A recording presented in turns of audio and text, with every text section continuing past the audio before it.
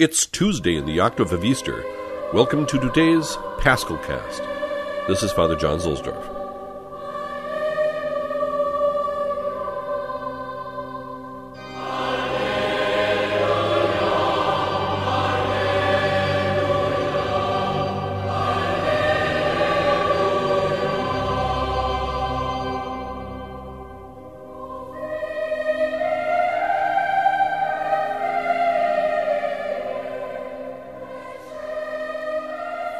Today, for our spiritual pilgrimage to the Roman stations, we go out to St. Paul's outside the walls. As Blessed Ildefonso Schuster says, after visiting St. Peter's, it was fitting that the neophytes should at once be brought to the doctor of the Gentiles, beside whose tomb they had learnt the first rudiments of the new law of the gospel. Therefore, in the lesson from the Acts of the Apostle chosen for today, it is Paul who announces to the faithful the resurrection of the Savior, as Peter did on Easter Monday. In 2006, Vatican archaeologists confirmed the presence of a white marble sarcophagus beneath the altar of St. Paul's.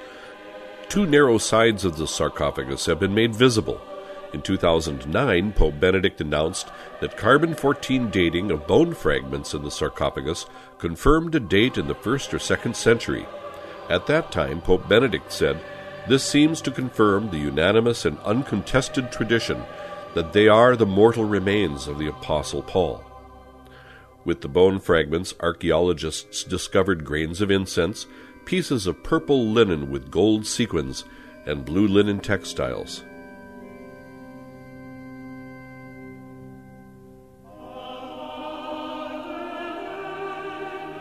From Toward Easter by Father Troadec.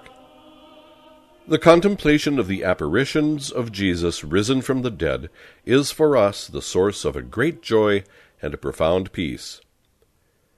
Peace is what the angel of the resurrection communicated to the holy women in banishing fear from their soul when they came to the sepulchre on Easter morning. "Do not be afraid," he told them, "for I know that you seek Jesus." As long as we are seeking Jesus, there is nothing to fear.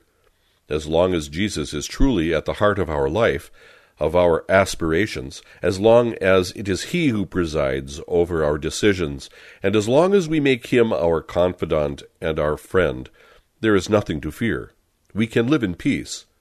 The angel of the resurrection, therefore, settled the holy women in a great peace. Our Lord Himself communicated peace to His apostles gathered in the cenacle. The first word that He addresses to them on the evening of Easter, in penetrating into the cenacle, though all the doors were closed, is that of Pax, peace be with you. He repeats it twice. On the lips of our Lord, this word is not a mere pious vow, a mere wish, but it is a word that is truly effective.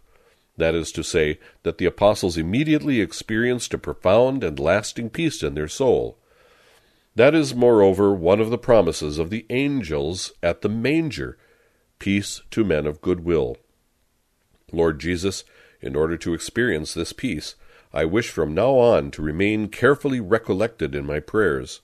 I wish likewise to foster peace around me by good humor and a pleasant demeanor, in order one day to share thy happiness in the blessed eternity of heaven.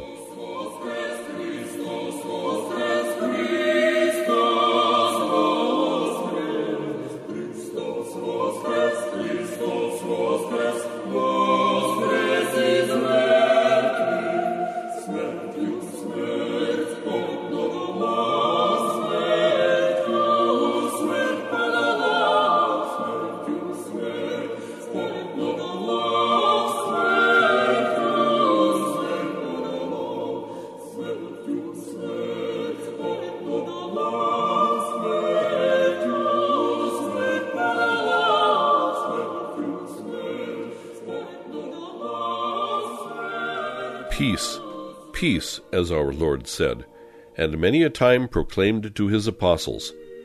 Believe me, if we neither possess nor strive to obtain this peace at home, we shall never find it abroad. Saint Teresa of Avila.